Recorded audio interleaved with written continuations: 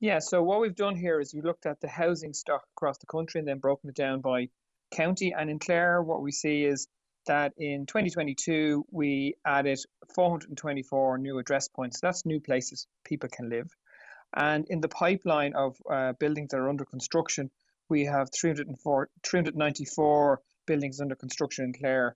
So that's a pretty good pipeline and a good addition during the year in 2022. So that's pretty good. Uh, then we also look at the level of vacancy and the level of dereliction to see what the usage is like of the current housing stock. And what we see is that the vacancy rate in Clare is 5.8% or nearly 6%. Now, nationally, it's 4%. So 6% is probably, it could come down a percent anyway. So it's a little bit high, but it's not massively high to give you an indicator of the levels of difference across counties that you can see. In Dublin, the vacancy rate is 1.2. And in Leitrim, which is the highest, the vacancy rate is 12.2. So you can see, Clare is on the right side of the average there, if you like. It's coming down, coming down. And so that's where hopefully that'll continue on during next year. Then we also looked at the number of derelicts. There's about nearly 1,100 derelict sites in Clare. That's for 5% of the total nationally. So there's plenty of buildings there that could maybe be brought back into the housing stock, regenerated, and that's good to know as well. And the last thing then we looked at is the house prices and the volumes of sales of property in Clare.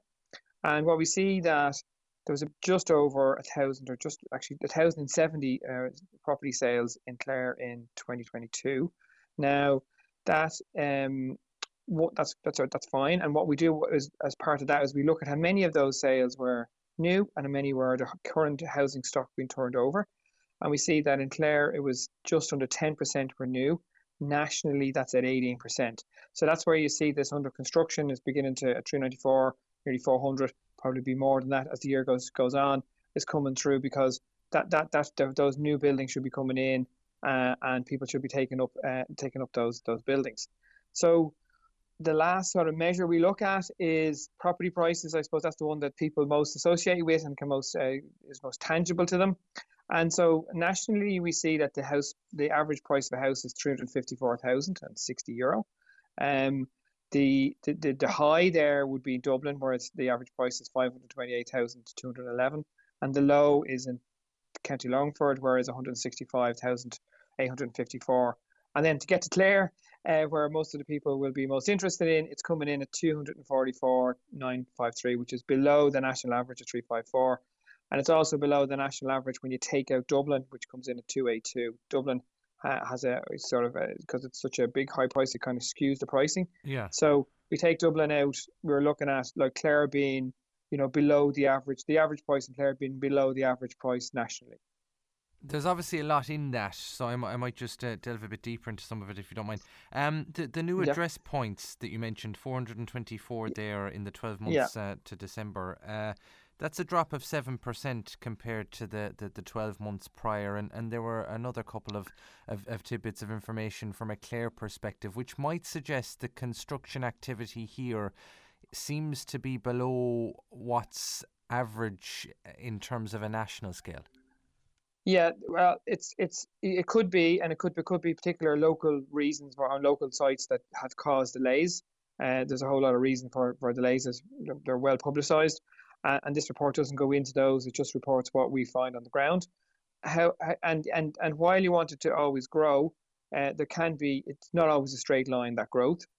And yes, you'd want to have more than you had the previous year, and 7% is a difference. It's a down 7%. It's down 7%, but it's still at a figure that it's not a huge numerical difference between 2021 2022. Okay, so that's kind of good. It's on a par with 21.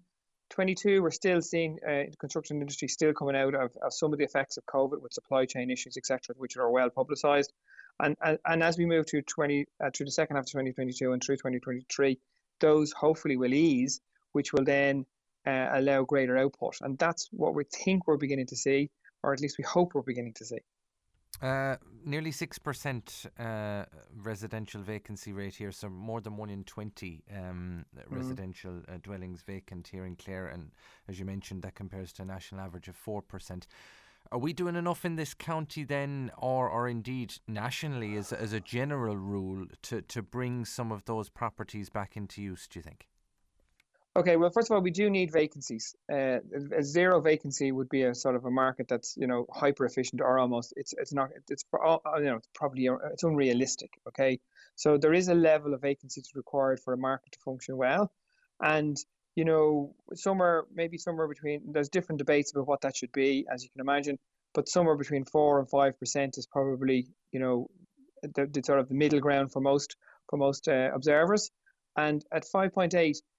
Clare is a sort of a little bit above that average, but not wildly above that average. And vacancy is something of a temporary nature. So when we do this work, by the end of the first quarter, that could be down to 5%. It's higher than you'd like it, yes, but it's not so high that you can be concerned. You'd be just keeping track of it, and it's at a level that the housing property prices in the area and the level availability should be nearly meeting the demand that's in the area. So that's a good place to be.